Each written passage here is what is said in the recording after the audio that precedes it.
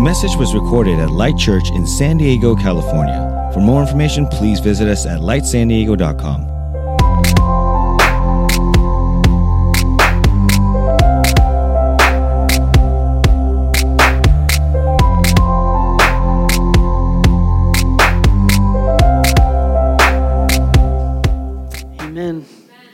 Amen. Well, it is good to be back. Jen and I were not here last Sunday, and did you guys enjoy Mark Slomka? He was going to share with us last week. If you didn't get a chance to hear him, he'll be on the podcast soon, and like I mentioned, he's one of my spiritual fathers. Is so incredibly wise and gave an amazing message on forgiveness. And so if we've been in this series of conversations right now we're calling Heart Renovation. And we are in the specific part of that conversation around what it means to become like Jesus. And we are kind of following the three ancient goals of following a rabbi or being an apprentice to a rabbi. That we would be with our rabbi, we'd be with Jesus, we would become like Jesus, and that we will do what Jesus did. And we are ending today the segment on Become Like Jesus. And so that means next week we are going to kind of full-fledged dive into the kind of nearing the end of our series on Do What Jesus Did. And I'm really, really excited for this morning. This morning we get to conclude these conversations, but I have to just say this. In no way was this everything, right? And I think it's obvious to know. But these are just us starting the idea that would take us the rest of our lives to begin to understand that our becoming like Jesus, our doing what Jesus did, comes from our being with him. This is why Lectio Divina journals are so big, or reading the Bible or spending time with him is so big, is because being with our rabbi ultimately leads to becoming like him.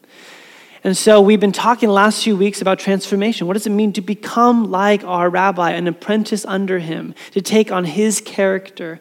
And so we've talked about when inconvenience comes in our life, that we're ready for the Holy Spirit to change us and to move us. We've talked about patience, the patience of God. We've talked about mercy. We've talked about forgiveness.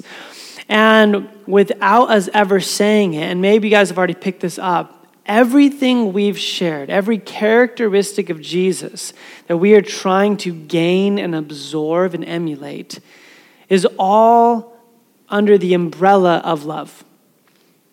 So we have been looking at 1 Corinthians 13 without telling you, and we have been taking the characteristics of love and seeing how Jesus lived those out. Because as we conclude this section of our series, what does it mean to become like Jesus? Well, Jesus tells us. Jesus is so brilliant and gracious that he would come to earth and not make things more complex, but to simplify them.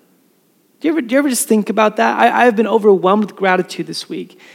I mean, if you've ever read the whole of Scripture, if you've ever had questions, and what does this mean? How does this fit? That God, in knowing our struggles with the complexity of things, sends Jesus in the fullness of God to earth, and then Jesus comes and doesn't make things more complicated or confusing, but then he simplifies them even more. I mean, think about just a couple of things. Matthew 7 in the Sermon on the Mount, the greatest series of teachings Jesus collectively gives at one time. He says this, so whatever you wish, and that word so is referring to a previous section. He's summarizing the Sermon on the Mount. So whatever you wish that others would do to you, do also to them, for this is the law and the prophets. This little verse is so provocative and profound that Jesus say all of the law and the prophets, and for those of you that's unfamiliar language, Jesus saying the entire Old Testament, the Jewish Bible, all of it is summarized in treat others as you would want to be treated. We often refer to this as the golden rule. It's you love people. And the word others, there's two Greek words for others. One of the Greek words for others means your tribe, your family, the people you know and that look like you and talk like you. That's not the Greek word he uses for others. The Greek word for others means everybody. Love every single person who doesn't look like you, talk like you, think like you. Love them as you would want to be loved. Treat them as you would want to be treated.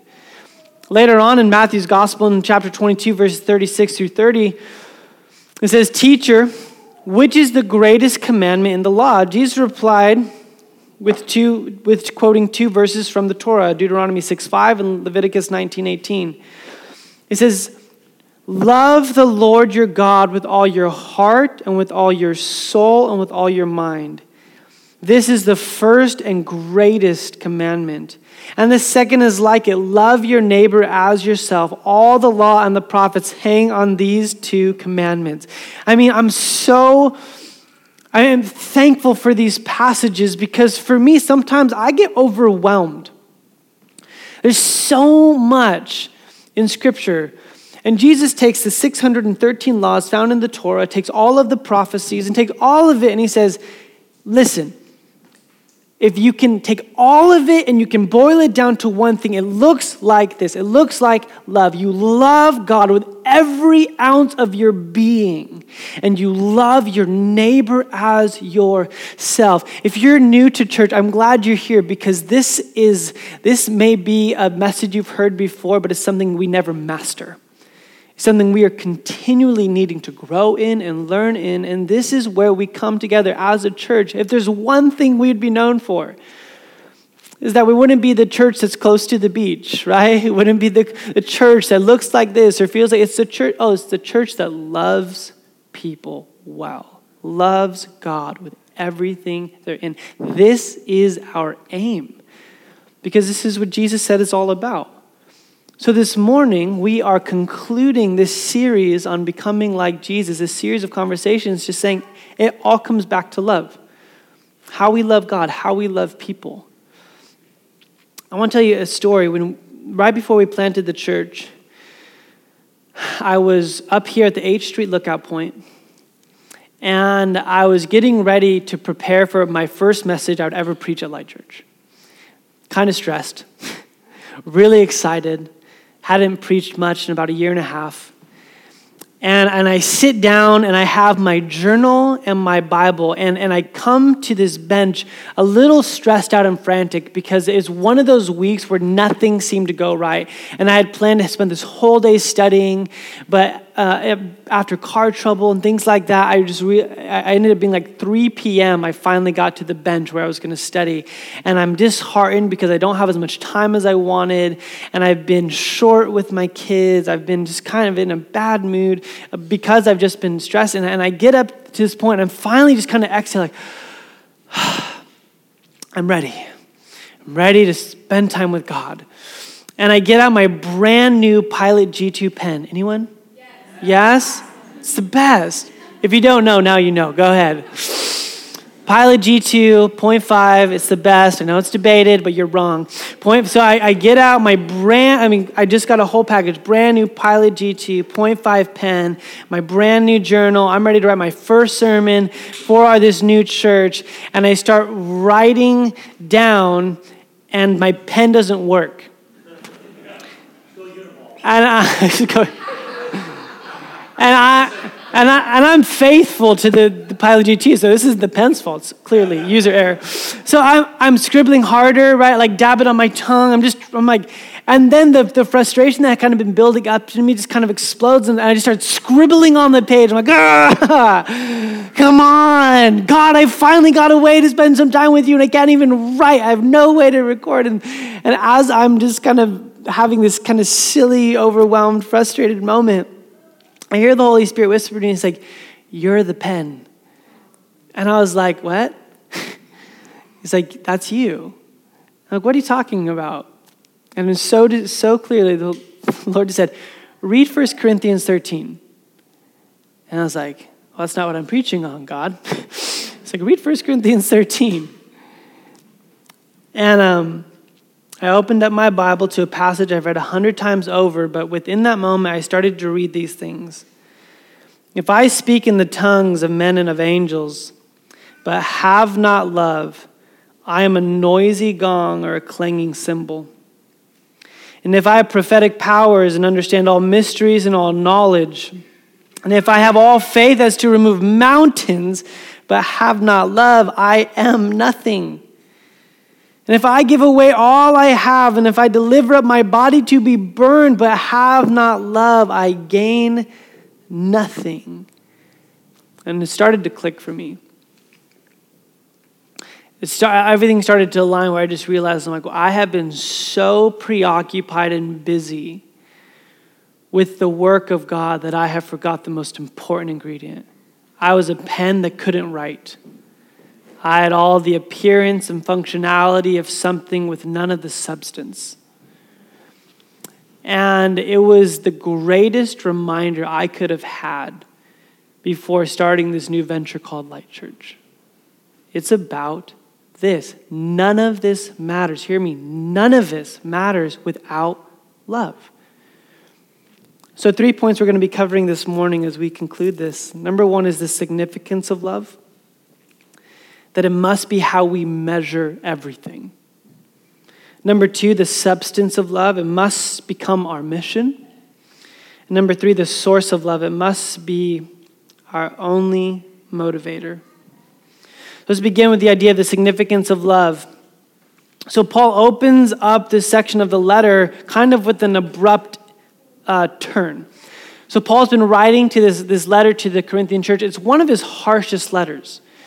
Very honest, very blunt, and he gives a ton of correction. And he does it pastorally, he does it with a good heart, but he is not going light. And he's correcting behavior and thought patterns and theology. And he just finishes a whole chapter on spiritual gifts and how they were being used in the wrong way. And all of a sudden, right in the middle of chapter 12 and 14, these 2 chapters on spiritual gifts, he stops and just totally changes the direction.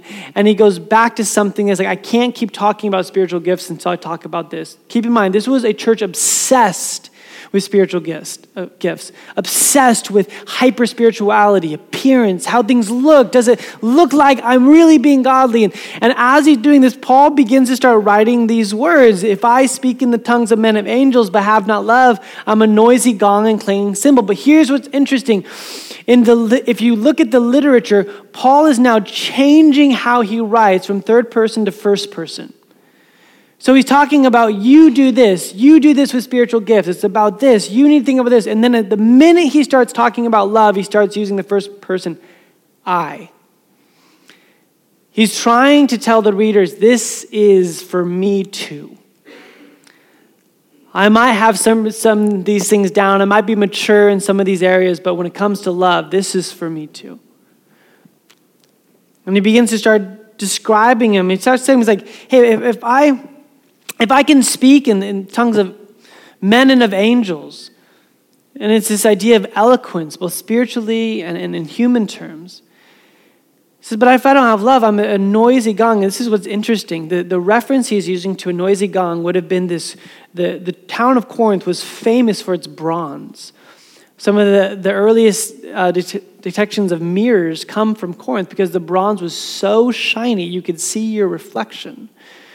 But one of the things they would use with Corinthian bronze is they would make these massive gongs or cymbals, and they would begin their festivals and their parades by walking on the streets banging these cymbals. And what it was a signal to the entire town, come on out and party. It's time for the parade. It's time for this.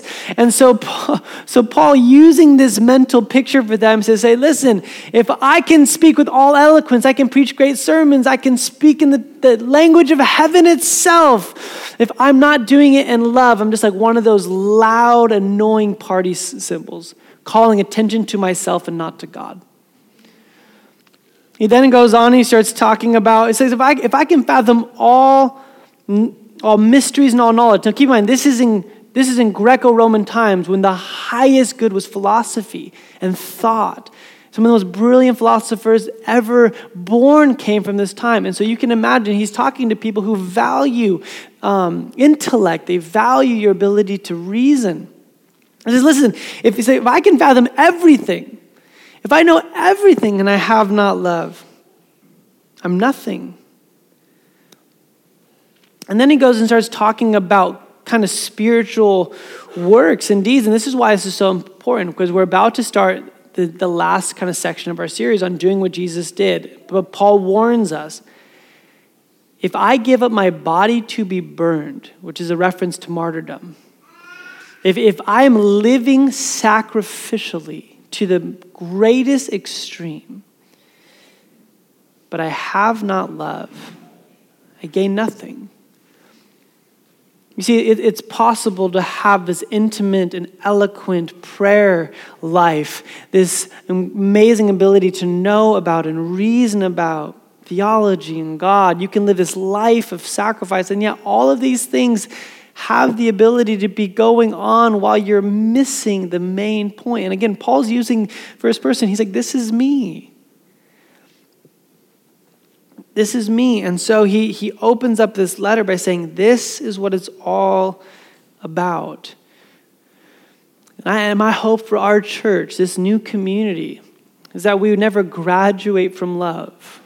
We would never somehow move beyond that. This is another sermon on love. Yes. My hope is the next sermon and every sermon I give will be about love, because for Jesus, it's all about that. For Paul, it was all about that. He then moves on to our second point. He starts talking about the substance of love. And this is kind of an important question. What we spent the last few weeks talking about. Well, what is this kind of love? What is it? Because it's one thing to say we should all love, but then the reality is all of us in this room have a slightly different definition of what love actually is. That's a problem. Because we can find ourselves doing things and be like, I'm the most loving person in the world. But I'm so thankful that the Bible does not let us choose what love means for us, but tells us very specifically, this is what love is. But it doesn't, if you look back at the words of Jesus, it's not even telling us what love is, but it's telling us that this is the substance of everything. I want to read you a quote from an author. His name is Bob Goff. And he wrote a book called Everybody Always. And he says this: Jesus talked to his friends a lot about how we should identify ourselves.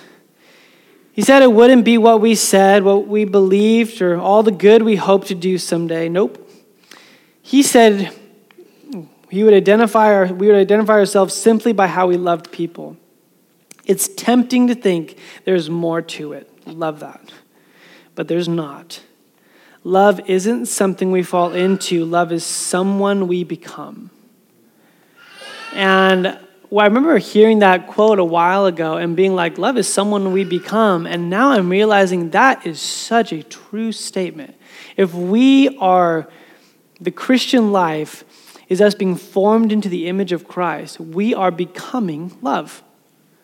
Love is not something that we just choose to do. It's not the words that we say. It is something we are being turned into, because that is who Jesus is. That is the life that he lived and displayed for us. So Paul goes on, he starts to define it. Now, keep in mind, we've talked about some of these things kind of covertly over the last few weeks without telling you this is what we've been doing. But as you read, I want you to pay close attention to what happens to your heart when you hear these words. Love is patient and kind. Love does not envy or boast. It is not arrogant or rude. It does not insist on its own way. It is not irritable or resentful. It does not rejoice at wrongdoing, but rejoices with the truth. Love bears all things, believes all things, hopes all things. Love endures all things. Love never ends. I read this passage often. I've never read it once where I read that and being like, nailed it. All of them, got it. I'm just doing so good. All of these things. And maybe you're here and you're like, no, I got it. A plus for me. Maybe you can come take the mic from me. So once again this week, I'm meditating on this scripture. I'm thinking about, and specifically about, we just talked about the patience of God, the mercy of God, the forgiveness of God displayed through Jesus. And I wanted to just kind of tell you a few thoughts that have come to mind as I've been meditating on this passage. and I think this will be on your screen. Just some thoughts on love. To truly love, we must seek to know. Like I said, I think oftentimes we fall into the temptation of thinking, well, if I just love people the way that I like to love people, then I'm good. But if you've ever been married or in a relationship, you know there's this thing called love languages, right? And how oftentimes do we find ourselves loving those people the way we want to be loved, and it's just not connecting? And the whole time that person is being like, well, I feel love this way. And they're probably giving love out of that way. And so one of the ideas is for us to love people well, we must seek to know. Our second-born daughter, Jubilee, turned 8 on Friday. And Jubilee is one of the most interesting little girls we've ever met because we are convinced that she's going to be a CEO one day. She runs our family. She loves lists. She goes to bed at night making lists for her day, the day tomorrow. Right? I think I mentioned this, like her morning to-do list includes pull-ups, calling shotgun. She takes a shower every morning. She wakes up earlier than everyone, sometimes including me, to make sure she's perfectly ready. And I mean, it's amazing. So for her birthday, we're like, okay, Jubilee, it's your day. What do you want to do today?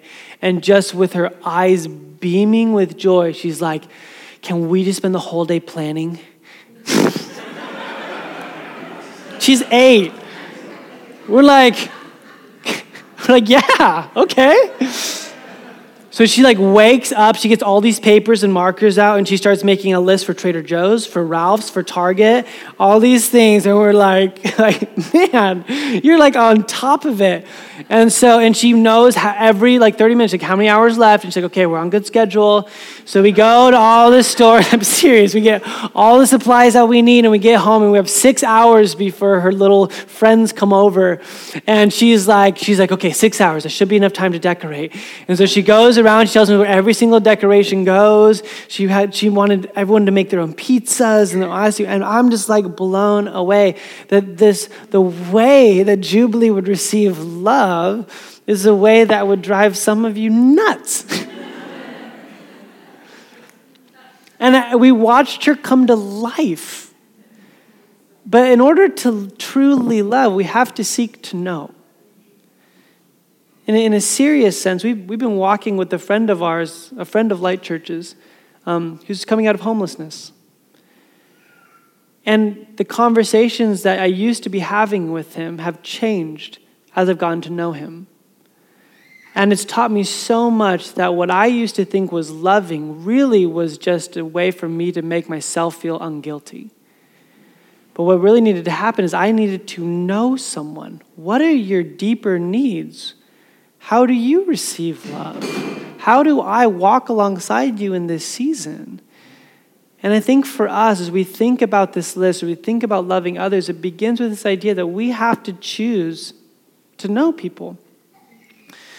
My second thought is to truly know people, though, we must seek to listen and see. So it's one thing to feel like we think we know, but that requires us to be doing a lot of looking, a lot of listening, a lot of intentional space to do that. We just sent a team of our people to El Paso, Texas, to work there and in Juarez as people are coming, trying to seek asylum and being granted asylum legally, but having massive needs, physical needs, emotional needs, spiritual needs. And their job as they went there, one of their greatest jobs was to listen and see.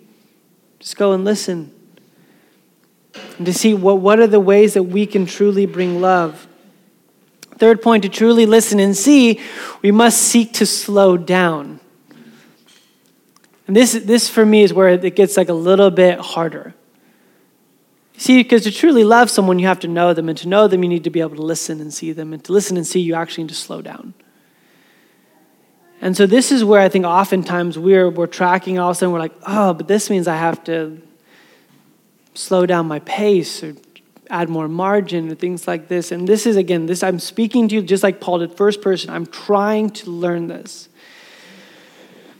Is that in order for me to truly love people well, it begins from a place of choosing not to go so rapidly through my life that I don't even have the ability to see or hear what's going on around me.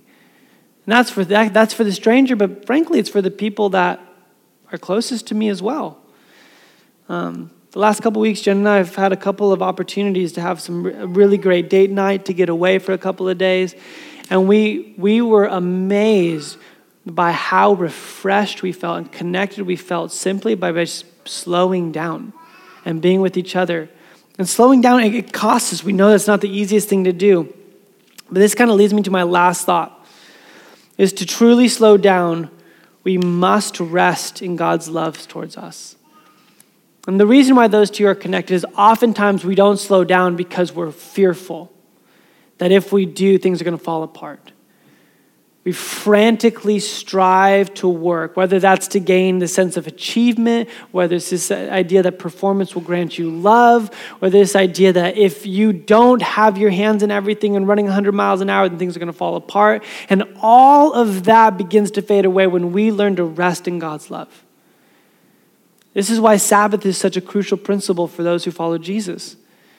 It's not this legalism, it's this desperation. We need to just stop and slow down and say, okay, I can't love people well at the pace that I'm running, but I'll keep running the pace I'm running if I don't know how to rest in God's love. Which leads us to our final point this morning, which is the source of love. I mean, it's one thing, I think everyone's probably on the same page now, yeah, love is significant, love's kind of the mission, and this is how love is defined. I think we're all here, and maybe there's like a low level of guilt right now, I should probably be loving people a little bit better, but none of it matters if we don't know where love comes from. None of it matters if we just think I just got to do better, and after 2 weeks, you're back into your same patterns. We have to be able to identify the source of love. Quite simply put, 1 John 4:19 and 1 John 4:8 tell us, it says that we love because he, Jesus, first loved us. It tells us that God is love. Think about John chapter 13. I'll summarize it for us for the sake of time, but you can go back and read it. Right? Jesus is washing the disciples' feet, and Peter comes to him, and he's like, no, don't wash my feet. And Jesus' response is so profound when he says, if I don't wash you, you have no part of me. Same author, the Gospel of John, the letters that John wrote later on in his life, gives us this amazing insight that, listen, you will not have the ability to love unless you first know how to receive love. You have to be able to receive the love of God in order to love people to your greatest potential. And so this morning, we're going to be ending this message not talking about how we're failing at loving others, because the reality is we all are. We're talking about how God has not failed in loving us. And as we meditate and focus on the reality that God has loved us perfectly, our prayer would become, would we start to love others like that? Would we begin to love God with everything we have and love our neighbors as ourselves because, God, you have shown us love. You've given us love. Our mission statement at our church is to receive and express love and redemption of Jesus Christ. And those two words are so significant. It's to receive and express, but the order can't be mixed up. We have to receive love in order to express love. We have to learn what that means. So this is what I would like to do, a little exercise this morning. I'm going to read 1 Corinthians 13 again. And I want you, as you hear those words, patience, kindness, love always protects, things like that, I want you to see if a couple of words, 1, 2, 3 words stick out to you, and you just know, I'm really not doing that well. I'm really not being patient right now. I'm really being irritable. I'm really not bearing with or forgiving other people. I don't know what it is. We're going to read this list, but I want you to just pick out a couple that you immediately have a sensation I need to work on that. But this is what we're going to do. As soon as you can identify those word or 2 or 3, we're going to spend some time in prayer this morning, and we're going to ask that God would reveal how he is that towards us. So if you've been failing and being patient with others, we're going to spend some time praying that you would understand that God's patient with you. If you feel like you have a hard time forgiving others, we're going to spend some time this morning and you're going to just say, God, thank you for forgiving me. So whatever area in your life you feel like you are lacking in love, we're going to be filled up by God's love towards us this morning. And this practice should be done all the time. So that the only way, and this might sound elementary to you, but we can't, there's no other thing we can go to, is we are called to love people radically, and that only happens when we understand and grasp how radically we've been loved. It has to work like that. So would you guys do me a favor? Would you guys just bow your heads for a moment?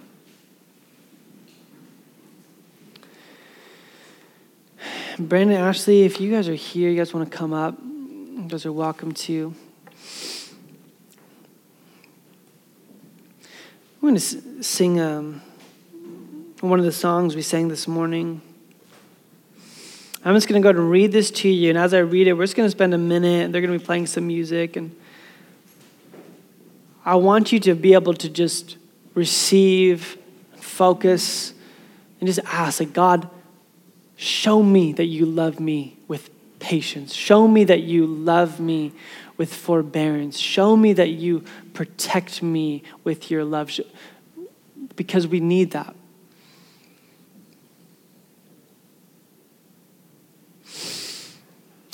Love is patient. Love is kind. Love does not envy. In other words, love is not jealous. Love isn't boastful, proud. Love is not arrogant. Love isn't rude. Love does not insist on its own way. Love is not irritable. Love is not resentful. Love does not rejoice at wrongdoing, but rejoices with the truth. Love bears or protects always. Love always believes or believes the best. Love always hopes. Love endures all things. Love never fails. If any of these words or phrases stuck out to you, would we just spend a couple of moments confessing that to God and then asking for Him to show us His love in that specific way? This message was recorded at Light Church in San Diego, California. For more information, please visit us at lightsandiego.com.